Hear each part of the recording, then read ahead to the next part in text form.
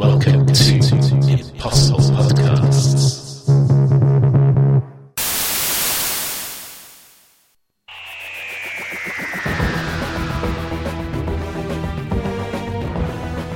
Series 5, Episode 12, The Pandorica Opens. My name's PG Bell. And I'm Sarah Barrow.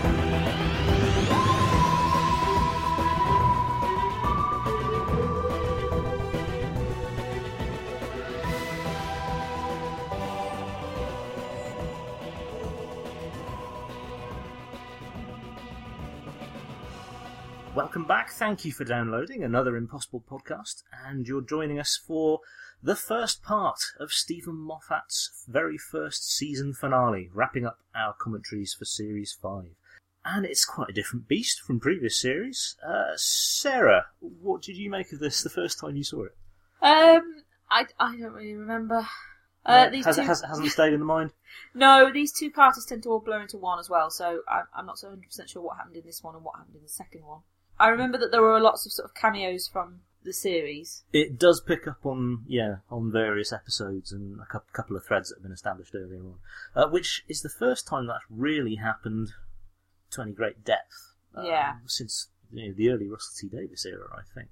Yeah, I was very interested going into this the first time that I watched it, just to see how different Moffat's approach to the series finale was going to be from Russell T Davies's.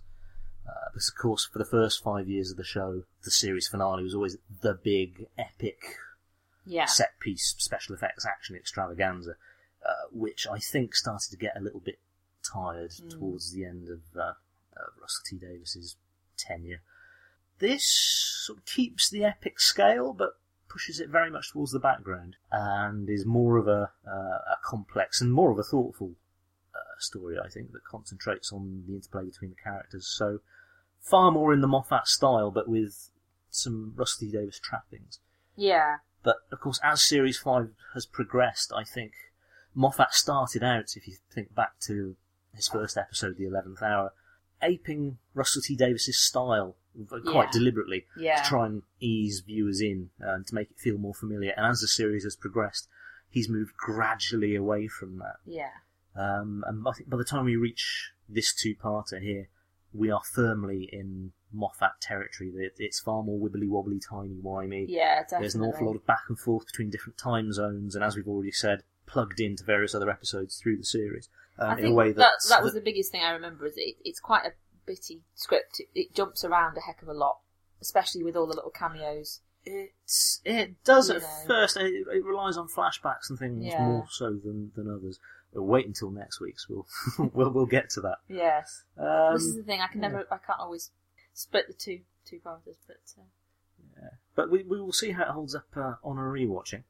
So if you're watching this along with us at home, press play now. And of course, here we are. Before we go any further, we're in France in 1890, so jumping straight back to just a couple of weeks previously in Vincent and the Doctor. Yeah. It looks as if they filmed those exterior shots in Croatia while they were there for Vampires of Venice and Vincent and the Doctor. Yeah, I imagine that they did this all at once. So, it's a very, very long trip for one exterior establishing shot. So not much in the way of Vincent. Well, he gets to line a bench and scream. That's it. Yeah, no lines for Vincent particularly.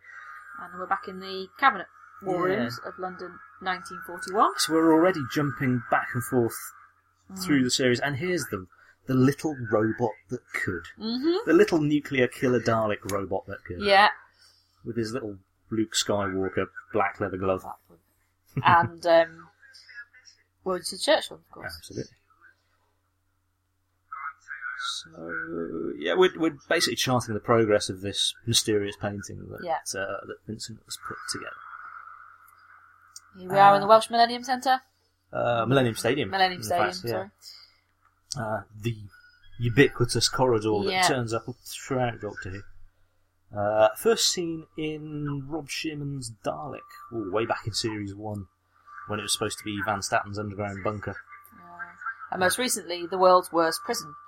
regularly lets River Song escape. I think Group 4 Security, who are organising the security for the Olympic Games in London this year, are clearly in charge of the Storm Cage facility. Yes. Because you can literally walk in and out. The TARDIS telephone. It's a new addition. I mean, it's only been seen in the new series. Although the Doctor could receive sort of telegrams and things in the old series. It happened once or twice. Seems a little hit and miss in the way it works. Yeah. Now, I can appreciate that phoning the time vortex is an imprecise science, but Rivers said that the TARDIS has obviously picked up the call and has rerouted it here. Yeah. So, if the TARDIS can pick up the call, why not just give it straight to the Doctor? Yeah. This is quite amusing with the... Yeah, this is. To be fair, at least they, and especially by Series 6, they do regularly make fun of the fact that River can just waltz in and out whenever she wants to. But what they don't do is there doesn't seem to be an increase of security each time she goes back. No. Based on the fact that she escapes every time. Yeah, I get the impression that even the Storm Cage guards are resigned to the fact that she can come and go as she pleases. Maybe they're just happy with the fact she always comes back, so... Yeah. And here we are back with the painting again. Sophie Okonedo from The Beast Below. Liz 10. I still haven't warmed to that Motley accent. Oh, I'm a bloody queen, I am. Yeah, no, not really. It's... So very low cut top on River's Point here. You've been wasted. Sorry, I just noticed this one. I hadn't appreciated that, but yes, you're quite Sorry, right. yeah, now I'll point it out. You'd think it would have been me who Yeah, you would actually, yeah.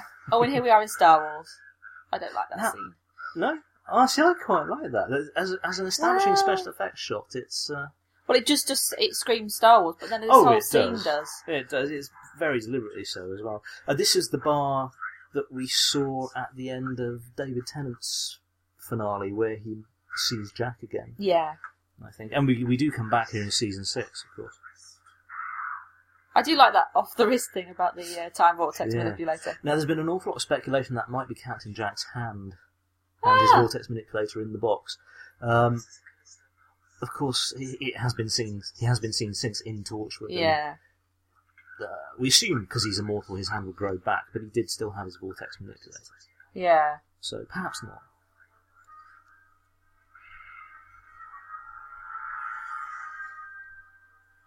Of course, at the end of The Lodger, Amy has found the engagement ring. That's right. And making use of the multi-level TARDIS. It's a shame they didn't make that lower level a little bit more interesting. Yeah. They've just got that... Well, apparently it's not even a real floor down there. An awful lot of it, if you step on it, your foot will just go straight through. Yeah. I think it is sort of... It's set up to be sort of like a maintenance, because you see him sitting in that sort of... In the swing thing, fixing things, don't you, in other episodes? So yeah. But it does mean that you can have those nice shots up through the glass floor. And, and Matt Smith can dangle over the edge and look all crazy-eyed, and his hair can flop about the place. It's a shame Caleb's not here with us, because he's spoken quite often in the past on this podcast about the fact that Doctor Who should be about exploration and going to new places that the Doctor doesn't really know much about, which is what they're doing here. And I don't like that set. It looked very plastic. It's not the best CGI in the world. No, it looked very, very plasticky. Given that I suppose it was only supposed to be there for 10 seconds as an see a lot of it. Exterior shot. And you're only really supposed to look at the Hello Sweetie bit. Yeah. But it felt very pulpy in 1960s, like something you would have seen in classic Doctor Who.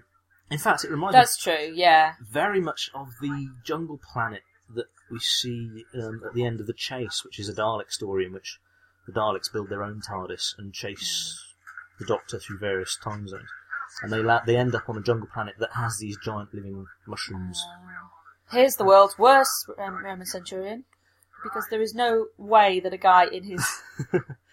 would have actually survived being a Roman soldier. He's not in the best of shape, is he? No, I mean, these were, he would have literally died, I'd imagine, if he actually had to do anything that a normal Centauri would have had to it have looked as done. if jogging up that hill almost killed him. Exactly. I mean, they jogged for days and days on end, carrying their entire pack. So, And interesting, anyway. given that they think the Doctor is Caesar, that they just send one bloke up there Yeah. to meet him.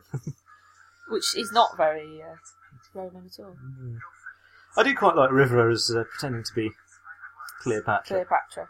That's quite fun. So this is another really quite a long pre-credit sequence. Yes, it is very long. Obviously indeed. culminating in that we finally see Van Gogh's. Yes, it's almost like a little Painting. sort of potted story in itself, isn't it? Just charting the progress of this painting through the Yeah, various because we times don't really... I mean, that's sort of self-contained on its own then. We then carry on with the rest of the story, don't we? Yes. So it's probably why... It's a jumping off point for the main story. Yeah. But that's something that Moffat, I think, has done, or certainly goes on to do in later stories. And it's done very effectively here. Yeah. What do we think about revisiting all of these scenes from, and these characters from earlier on in the series? Well, yeah, I mean, I think it fits with the idea of, sort of following this painting through. The only one of... I think an awful lot of them do feel like sort of slightly fan-pleasing cameos. Yeah. The only person of any consequence really is Vincent, because Is he's the Vincent. one who's had the... Yeah. Because we know from Vincent and the Doctor that he's had these visions. Vincent is the one that and it's fits his- the most organically. Yeah, it's his and painting. This isn't it? idea of the painting. And the painting, it contains these coordinates, doesn't it, on the He's on the deliberately door, leaving a clue. and that fits quite nicely. The rest are others, just, they're just there to sort of, oh look, we found a painting. You could Oh have- look, we you found could- a painting. That's it. You could quite easily have had River just finding the painting directly Yeah, somehow in a book or whatever or what have you. I mean, she is an archaeologist. So. yeah, But it's nice that it at least builds up a history for the painting. You get the impression that it has been around for a very long time, yeah. waiting to be found. Very much like the Pandorica. So here we are at Stonehenge Hmm. in Wiltshire. Is it? I think so. I'm afraid to say my British geography is absolutely appalling. Yes, so is mine. I but, do know that Doctor Who was one of the very first, if not the first, television dramas to be allowed to film within Stonehenge. So really, that's quite a prestigious claim to be able to make. yeah. And documentaries and things have obviously been filmed there before. Yeah. But I think it's a UN World Heritage Site as well as just a UK Heritage Site. Stonehenge in Wiltshire. I was That's right. it. There we Well go. done. Well remembered on my part. Somewhat disappointing seeing it in person, I must admit. I don't know if you've ever been. No, I've but, never been. There's a motorway just a few hundred yards away from it, and an enormous, great, sort of fairly tacky visitor centre that's basically a large shed. I've never really seen the huge appeal of going. You can't get into it. Yeah, There's a pathway, because so many people, up until a few decades ago, were allowed to tramp through it, and they graffitied the stones, they chipped off little bits and pieces to take home as souvenirs, they left litter and all sorts of things. So little did they know, there was did a they whole place underneath them, as we are Absolutely. now seeing. Well, apparently, recent archaeological ground surveys have found that there is some sort of structure underneath the henge, some sort of foundation. It's not a big underground chamber like this. No. But there are stones that mirror There's a the layers of Cyberman's stone. head. Yes, I assume forgot- there's some sort of deleted scene that we've missed here, because they've been making us. The Doctor, River, and Amy have been searching Stonehenge for a clue as to what's going on, to some doorway into the underhenge, and they just failed to notice a Cyberman head lying on the ground. Yes. Perhaps, so this is why I assume there's some deleted scene where they dug it up and found it. Perhaps. Otherwise, they're just really I don't useless. know, because I think the Doctor would have been more on guard had he known the Cybermen were involved, wouldn't he? That's true, and he seems to be quite surprised to find the cyber Yeah. body down here. So I don't think he doesn't act as if he knows the Cybermen. And of course, Are going to be River would here. know the Cybermen as well, of course, Yes, that's true. through knowing enough. I don't know whether we she's been in an episode with them, but she would have known it through the Doctor's history anyway. Yes, and of Wouldn't course, she? because she's from the future, I mean, the Cybermen are known within this universe anyway, Yeah. because there have been wars with the Cybermen and humanity. Yeah. So, I mean, the two of them would recognise in an instant that this is probably not good if you found a disembodied Cyberman head. Yeah. And there's And the then arm. the arm. This is quite an impressive set. Yeah. It's got a real sense of scale and depth to it. The fact that it's not just the chamber itself, you can see out through those doors and you've got the stairway leading up it. And the lighting coming from above as well gives a good sense of them actually being underground and but still having a sense of space and scale.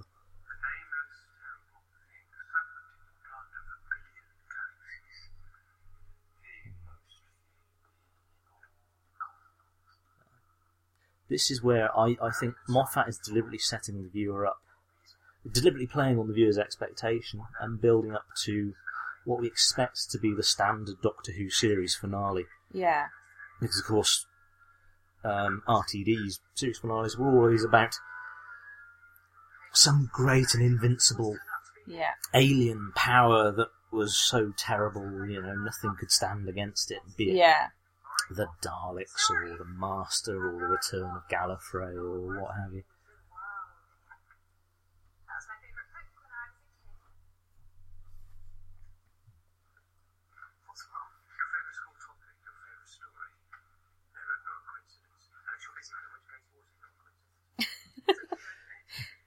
That's a very clever way of just skipping over the fact that we've got a very significant plot point that's just been raised.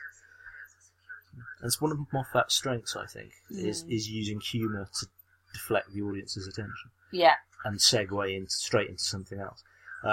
Which is why River's constant escapes from the Storm Cage are so successful, because they're always played for laughs. Yeah. So we tend not to mind them as much as if they'd been played straight. Because if every time she escaped was a proper life and death then nail-biting drama, it would just it would become ridiculous very, very quickly. Rather than her, throwing herself off a ship and landing in Absolutely. TARDIS swimming to all the things. I wonder if this Pandorica prop, and I hesitate to call it a prop given the size of it, I wonder if that's an actual cube or if they just built those two sides of it. Because you only ever, being a cube, on camera, you can only ever see two sides of it at once. Yeah. Because there's never a tracking shot where they circle around the entire thing. And they never go above it, do they? No, I don't think so. It's always shot from below to make it look big and imposing. Yeah. So, if they wanted to cheat and save a bit of budget, which of course Doctor Who was having to do by this point, which is remarkable when you think that I think it's looked better in this series than it ever has. Yeah. If I were the BBC props department, I'd just put up two big balsa wood sides and leave it at that. And I think those wooden steps that we've got either side of the chamber there, they look a bit like a grandstand, have been seen in other episodes, most recently in the Silurian City in Cold Blood. And they turned up in... dear. Oh, Daleks are here.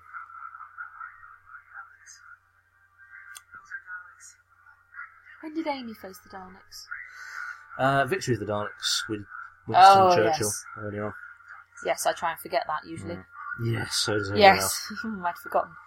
At least they still sound cool. Yes, they do. They sound menacing even if they look slightly silly. I really like your idea for the Asylum of the Daleks. Oh, the Series 7 opening, Yeah. where all of the obsolete Daleks have to gang together to... And probably won't happen, but I'd really like to see it. I'm hoping it's true, just because all of the obsolete Daleks together could kick the new Daleks' arse. Yeah.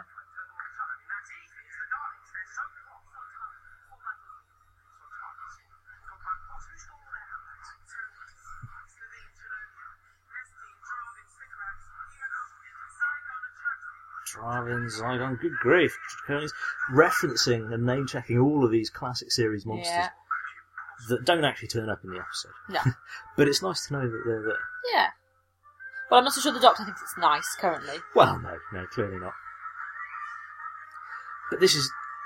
That is... It does make me... Like, he's not running away necessarily, so he's running towards, is he? Yes, At he's that running point- outside just to see how bad it really I thought is. for a minute he was running away. It was like he just leaves River and Amy to it, but no, he is running towards, isn't he? Yeah. Again, I think this is Moffat playing on our expectations, because one of the things that Russell T Davies loved to do with his series finales was throw everything Yeah. and the kitchen sink into the mix. So he was the first person to have Daleks versus Cybermen, for example. He would bring back all of the companions, which he did several times. Yeah. And so to have Daleks, Cybermen, Sontarans, Absolutely everybody. Traxi, Sycorax, practically everybody, all there in this big monster mashup. This is where my heart was falling, because I was expecting it to be just sort of your glorified fan fiction. Yeah. But they use very sparingly in the end, and very well.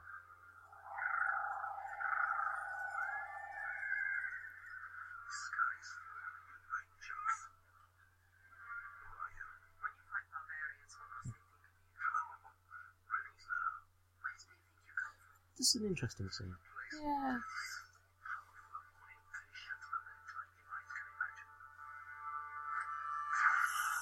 It's good to see River having a strong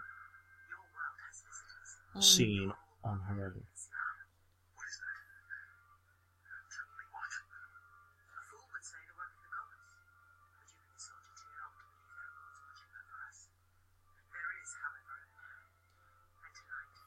Now this is very... Wow, I'd say very Rusty Davis, but I think it's more Moffat than Rusty Davis, actually. This whole thing about, well, forget the gods and forget the superstitions.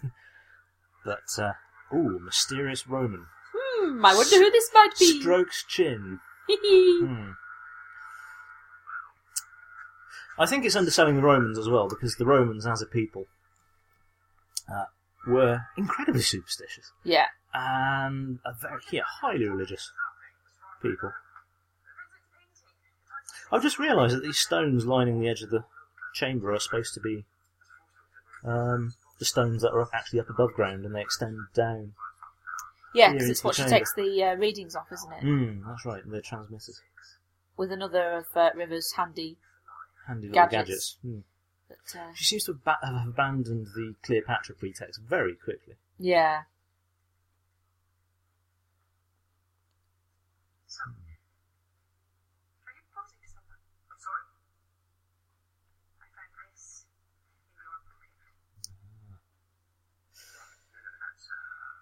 A lot has been made about Stephen Moffat turning Series 6 into an ongoing arc, one long continuous story.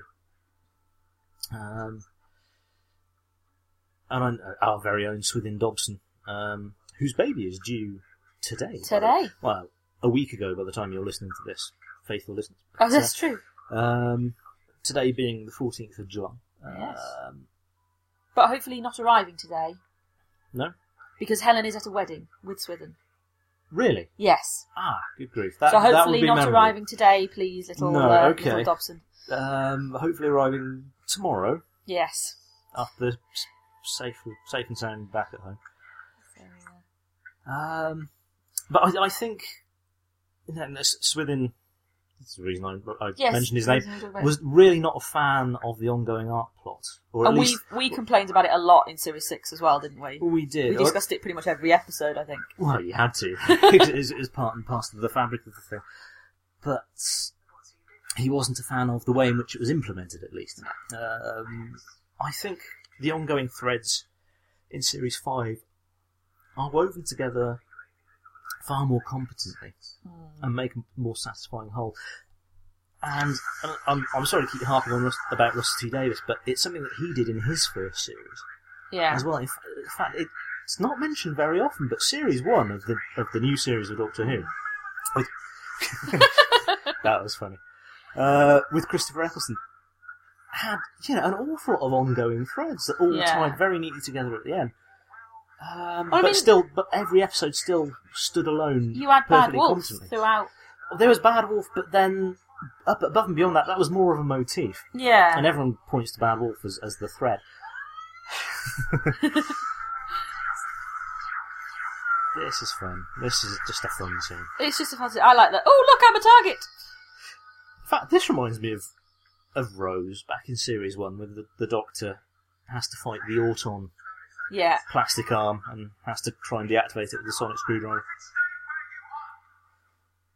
But yeah, if you think about the way in which you had the game station at the end of the series, which was Satellite 5, from halfway through the series, and you had Margaret Slitheen, who turns up a third of the way through the series and then comes back later on and helps to establish the heart of the TARDIS and its restorative powers, which comes into play at the end. You have the ongoing thread about the Time War and the Daleks. You've got an awful lot that all knits together. So the first time we see inside a Cyberman? In the series, yes. It is. In the new series. It also goes against the series' own continuity, because previously they've always cut out the brain and just put the brain inside. Well, they've always had the brain and the sort of... They didn't take the head. Central nervous system, wasn't it? Because that's what we had in Tennant's time, is that when you saw him with this white sort of stuff that was supposed to be central nervous system. That's true, but I think it was an artificial nervous system, sort of bioengineered one, but the brain was always human. Yeah. I should also point out that this is a direct visual reference to The Thing, John Carpenter's... Yeah. Is it John Carpenter? Yeah. 1980s body horror, in which sort of shape-shifting alien infiltrates an Arctic base, but that features somebody's head that grows these kind of spidery legs and goes scuttling off across the floor. I imagine, for the children part of the audience who watch this, I imagine this is quite scary. Yeah, this is basically a zombie Cyberman. Yeah, because there is a zombie Spider-Man, but that's different continuity. But this idea of seemingly inanimate body parts seeking to return to the rest of its body and attacking you in the process. It's a fun, exciting scene. I don't think it does the Cybermen any favours. I mean, the Cybermen have always been quite shoddily treated. Yeah, by I've never Doctor done Who, particularly well, have they? especially in the new series. I love this bit. But the idea just because I like Rory. Yes, but the idea that the Cybermen don't even need brains anymore, and that their bodies are perfectly capable of just tramping along and talking and threatening people by themselves. Hey, hey.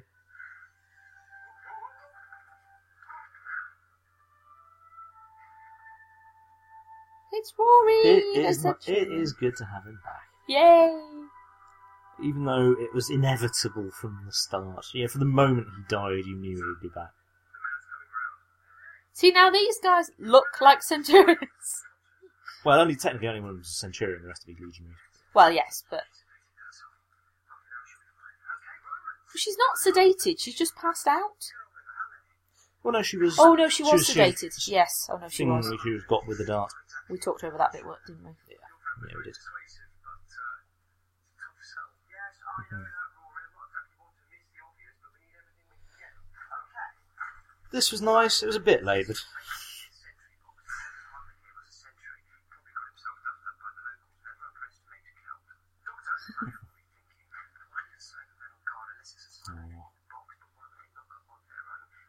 See, the Cybermen are basically now fodder for every other monster that's out there. Yeah.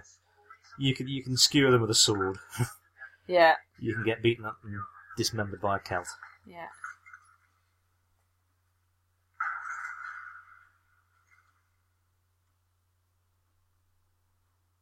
I do like this bit.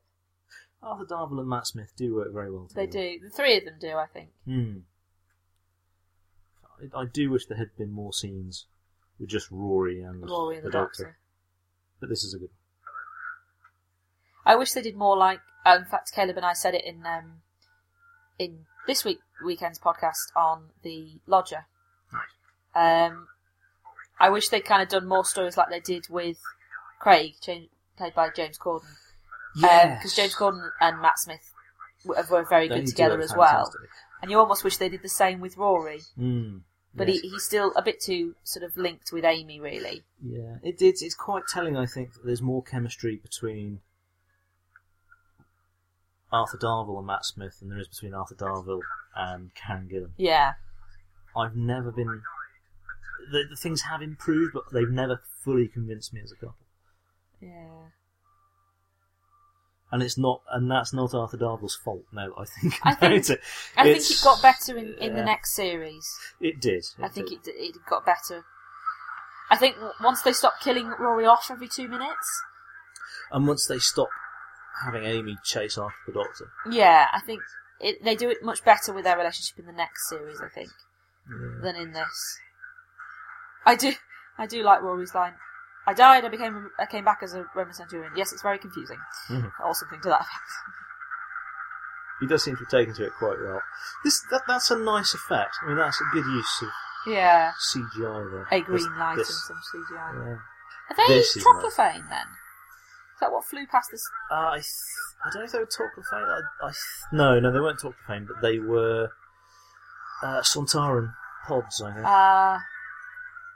In fact, that's a Sontaran battleship with kind of spidery legs, but there are Jadoon cylinders in there as well. In fact, I can't spot any Dalek sources, but they might be in there. Of course, this whole scene with the spaceships above Stonehenge is a direct visual reference to Spielberg's Close Encounters of the Third Kind, where aliens come down and visit Earth, and it's all lots of whizzing, flashing coloured lights.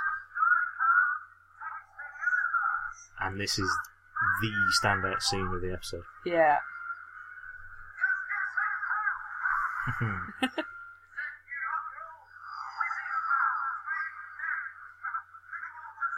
There's the Atraxi sort of crystal ship. There's all sorts. I do like that. Matt Smith carries this scene off so well. He does. If David Tennant's Doctor had done this, it would have been so depressing. It would have been raining. It would have been... He would have done it very seriously and very straight-faced. Yeah, and not to say that wouldn't have been good, and it would have been raining and he would have, But... It doesn't... I think it would have come across as slightly more smug and arrogant had Tennant done it. And that's not to demean him as an actor particularly. No. But it's a completely different character to the whole speech we've had with Matt Smith to do it. There's some YouTube footage of a Doctor Who convention in the States, and they gave this bit of script to Sylvester McCoy and got him to deliver it as the seventh Doctor, and that was quite good. So, you know more about... There's a Dalek source. Yeah, well, we knew the Daleks were there somewhere because we heard them, didn't we?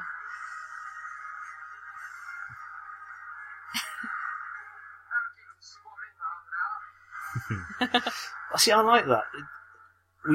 Moffat is really the one who introduced the concept of the Doctor just flashing his CV at the enemy and saying, "Well, don't you know who I am? Who I am, yeah. Why are you even trying to fight me? Just go away."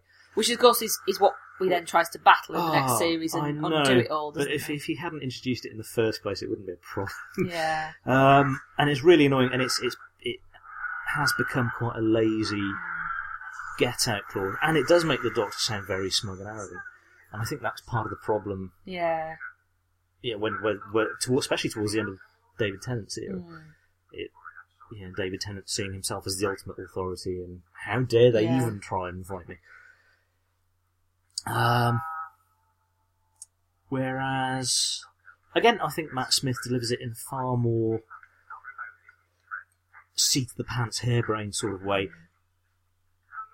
But there is that crucial line where he sort of tosses the communicator back to Rory and says that should keep him squabbling for half an hour. Yeah. He has no expectation that it's actually going to convince them. No. And it's not gonna stop them. They're not actually going to leave. No. It's just a delaying tactic. Yeah. He's bluffing, basically. Oh, poor Rory. No. You know what, Rory? Leave her. Seriously. There's a whole universe of women out there. No, well, until the end of the episode when there's really no universe left. But well, yes, true. Yeah, you could do so much better, mate. I know this, but then Rory wouldn't be in the programme, and I like Rory. Oh no, I think they should leave Amy behind. Oh, yeah, okay, yeah. In fact, I think the James will be shouting at us from saying the whole of Series 6 should be the Doctor taking Rory out into the universe to find another girlfriend. Yes. We might get very quickly bored with that idea, but oh, it could be hilarious. Could you imagine? We saw in obviously in the episode before this in the lodger the Doctor's attempt to matchmake. It was very amusing, it has to be said. That's actually. true, and it worked in the end. They got together. And it did work in the end. Yeah, that's true. That's like 100% success rate so far. Yeah. You could take Rory back to meet the actual Cleopatra. Why not? If you could, let's talk. No. Let's talk celebrity historicals. If you could set Rory up with any famous female historical figure, oh my word! Who would you set him up with? I have no idea. I can't say it's something I've ever considered. I think Florence Nightingale could be a possibility. That's true. Yeah. You go with the whole nurse thing. Yeah. Yeah. Okay. Oh, I have no idea. Elizabeth I, but she's got kind of a track record with the Doctor by this point. Well, so, yeah, that's also true. I don't know, faithful listeners, we want your suggestions. You have your pick of women from history. Who do you set Rory up with? Who will treat him right? Yes. And still be fun? That's a really interesting question, and I can't think of anybody. If it wasn't for the fact that he was a Roman, I'd say Queen Boudica, or Boadicea as she was known. Yeah. Who, of course, in the TV dramatisation of Queen Boudica was played by Alex Kingston. Was she? She was indeed. Oh, I didn't know that. We're talking over the very nice emotional scene between yes, sorry. Rory and the Doctor. We're lowering the tone. We are. You are, yes. Yes, I usually do. It was me that noticed River Song's cleavage at one point, though, so... There we go, yes. My mind is on higher things. For a change. Sorry, I had to say it. Ah. Right, so we've now... River's floating around in the TARDIS. Yes. And hasn't got where she thinks she has. Nope. So... Now, there's something we need to talk about. That voice, Silence Will Fall. Yes. It's not the voice of the actual Silence, the Grey Aliens from Series 6. Mm. And it's not a voice that we've heard since, I don't think. It is a one and only voice. Do we know who it is? I don't think we do.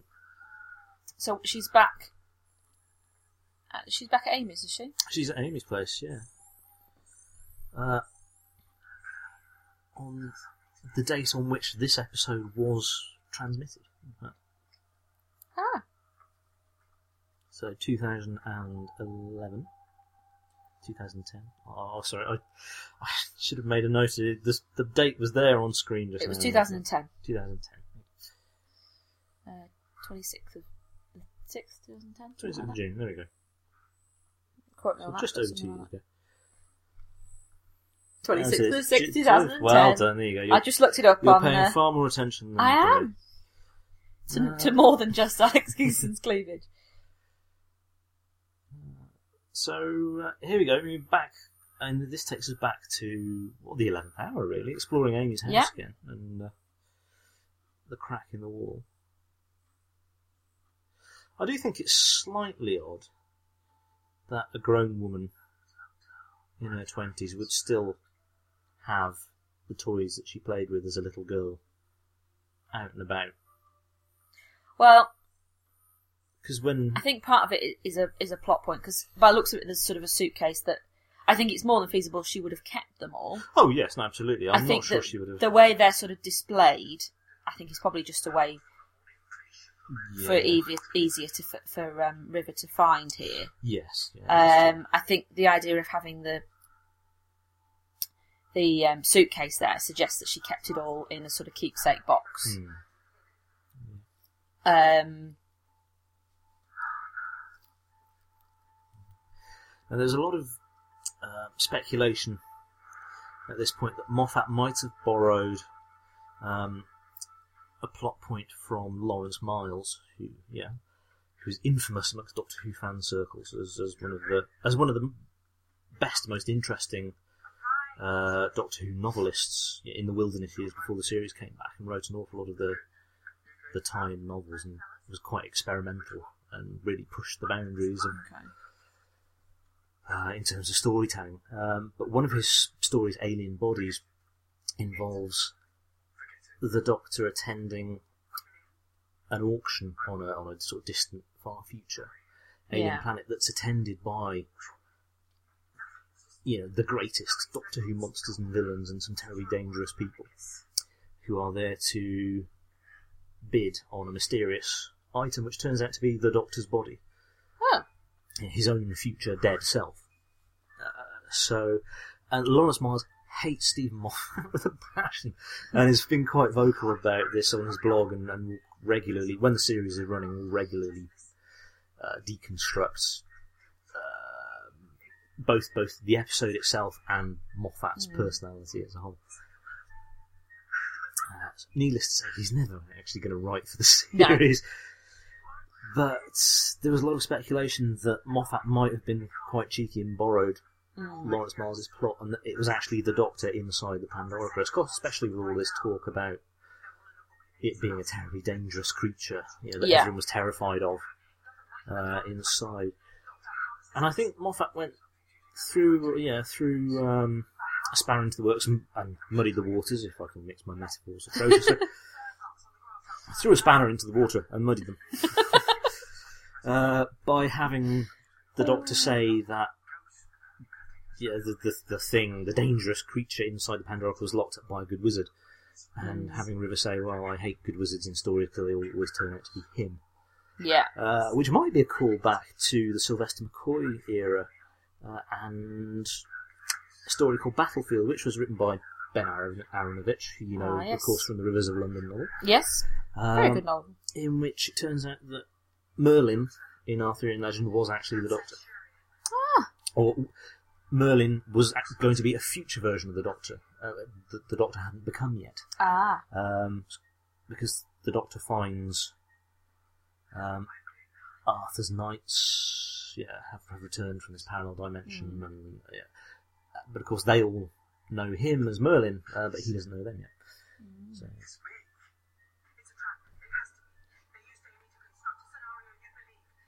And I'm talking over all the important stuff. I'm very sorry. Yes. But then that's kind of what you expect with a comedy. Yeah, we kind of do. We talk over all the important stuff. All the important bits and all the highly emotional scenes we talk over.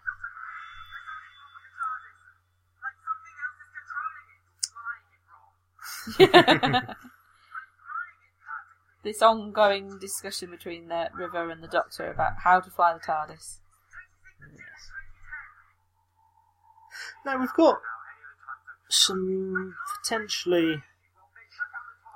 lack of continuity in terms of who taught River to fly the TARDIS. Because earlier in the series, there's that voice again. The Time of Angels. She says, I was taught to fly the TARDIS by the best. And then she turns to the Doctor and says, "Oh yeah, you weren't there." Now that could mean that version of the Doctor wasn't there, and it was a previous or a later incarnation. Here she says that the Doctor taught her, which implies that is the case. But in Series 6, and I can't remember if it's the Doctor's wife or not, it's heavily implied that the TARDIS... No, it's Let's Kill Hitler. It's implied that the TARDIS taught River to fly the TARDIS. And she learned directly from the TARDIS herself. So... Oh, poor Rory. Yeah.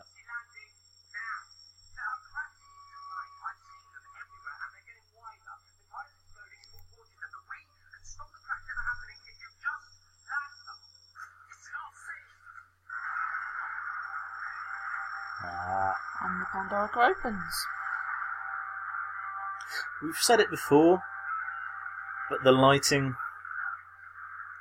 in this series, and just the look and the visual feel of it, is a lot richer, and the lighting is great.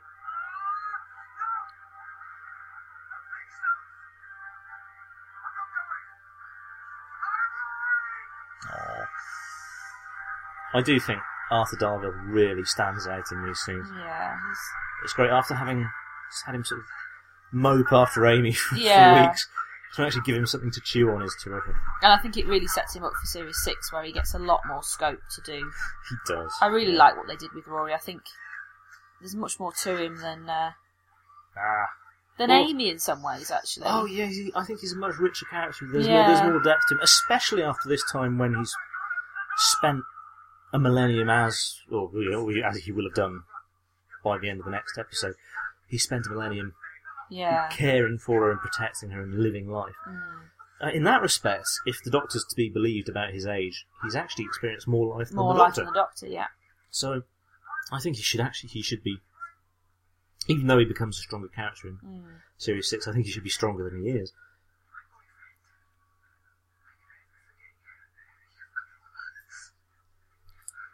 Really helpful that she decides to remember at the point where he's becoming quite dangerous to be around. Yes. Because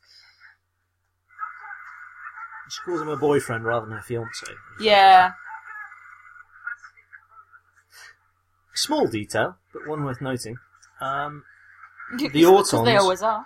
The Autons, I'm very glad that they gave them back the little protruding gun that comes out of their hand. Because when they used to have that in the classic series. Did they? And when we saw them in Rose, the very first episode of the new series, the hand opens up, and they had the two holes, but no gun came out. Huh. They just fired straight out of the hole. Oh, horrible new Daleks. It's very interesting, and we'll see it again in the next week's commentary for the Big Bang. I think even the production team by this point, particularly the director, have realised that the new Daleks don't look very good.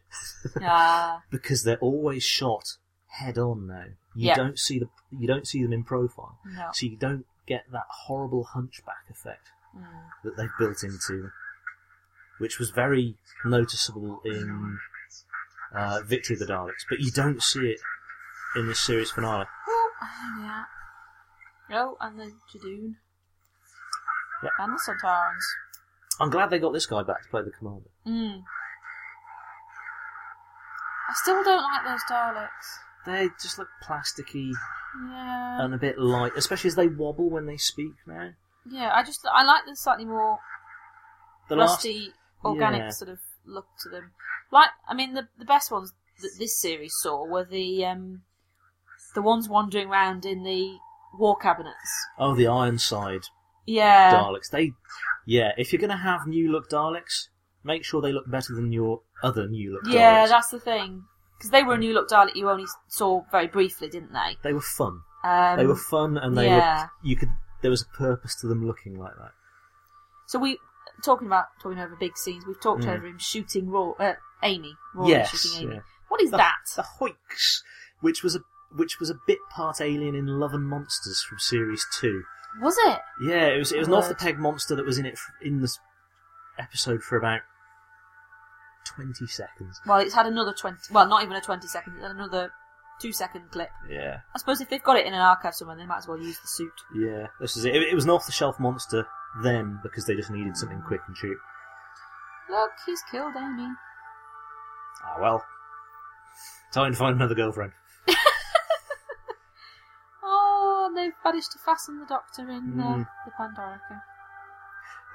This is where it all comes together, and I love the fact that all of the aliens have just... The aliens are the good guys in this. The monsters are the good guys. But unwittingly, in trying to be the good guys, they are dooming the entire universe. Yeah.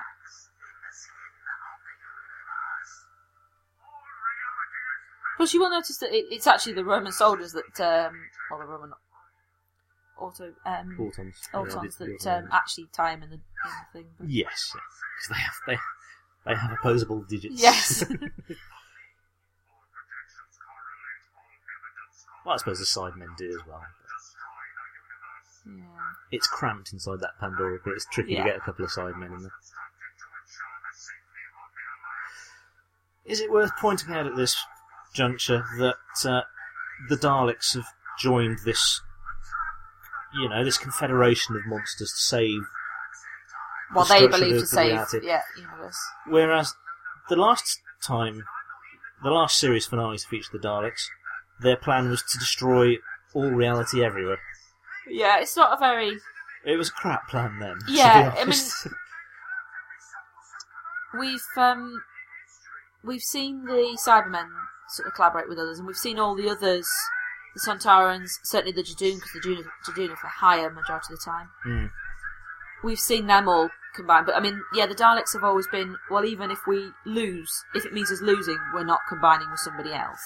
Yes, I mean, the Daleks... So it's kind of out of character. It's kind of out of character for the Daleks, but it also... But you also couldn't have done that scene without them. No. It wouldn't have meant the same, would it?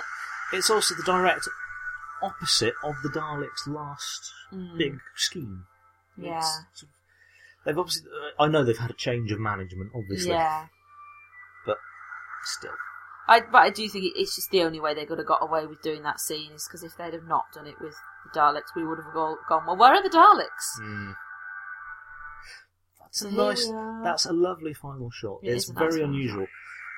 And most of the cliffhangers for the series finales, well, not even the cliffhangers necessarily, even the final episodes, the final climactic scenes, hinge on the worst possible scenario almost happening but not quite. Yeah. Whereas Moffat's actually gone and destroyed the universe. This is James's ultimate ending of everybody dies. Yeah. The entire universe dies. And that's it. That's it. The Earth is just left all by gone itself. wrong. So on that note, there you go. That's the end of that episode. And Amy's dead, and Rory's not on, and the Doctor's imprisoned by his worst enemies, and the TARDIS blew up with TARDIS explodes with a river on it. So that's all pretty final. So that's it. No more Doctor Who. Thank you for listening. It's been a pleasure. We'll see you for something else. Yes. Thankfully not. No. Thankfully, this is the first of the two-parter. So, I mean, that's one thing. We all know that it's not actually the end of the universe. No. But it's nice to do it anyway. And it's nice to see it. Yeah, it's nice to see it. I'm not so sure it's nice to see the end of the universe. But it's interesting. Yeah. It's fun. We wouldn't want to see the end of the universe. No. This is the show that destroyed the entire Earth on its second episode after coming back. True. In 2005. True. So they have to take it one step further and destroy the entire universe. I'm not so sure they can do much more now, though. It's hard to top that. Yeah. But we'll discuss that in our next commentary. Next week's commentary for The Big Bang. The final. Yeah, absolutely. Series 5. Our last Series 5 commentary. Yes. And we've finally done all of got 6. there. We've done all of 6, haven't we? We've done all of 6. So then it's just awaiting the start of Season 7. Yeah, there you go. So do join us next week, and thank you for listening to us talk over all of the important bits. Yeah. All of your favourite bits this week. Please get in touch if you've got any other comments to add to them. Or if you've got a girlfriend for Rory. We want to hear from you, please. Any woman in history. And in the interest of fairness... Well, no, we'll save that for next week. This week, we want a girlfriend for Rory. Yes, we do. That's it. So tune in next week for The Big Bang. The Big Bang. And, if you have any feedback at all, leave it in our comments section. Find us on Facebook. Send us a tweet. And we'll speak to you soon. Bye. Bye-bye. You've been listening to The Impossible Podcast. For more Doctor Who commentaries, plus other science fiction and fantasy reviews and discussions, please visit our website, impossiblepodcasts.com, or search for us on iTunes. We'd love to hear from you. Please follow us on Twitter, like us on Facebook, or email us via impossiblepodcasts@gmail.com. Thanks for listening!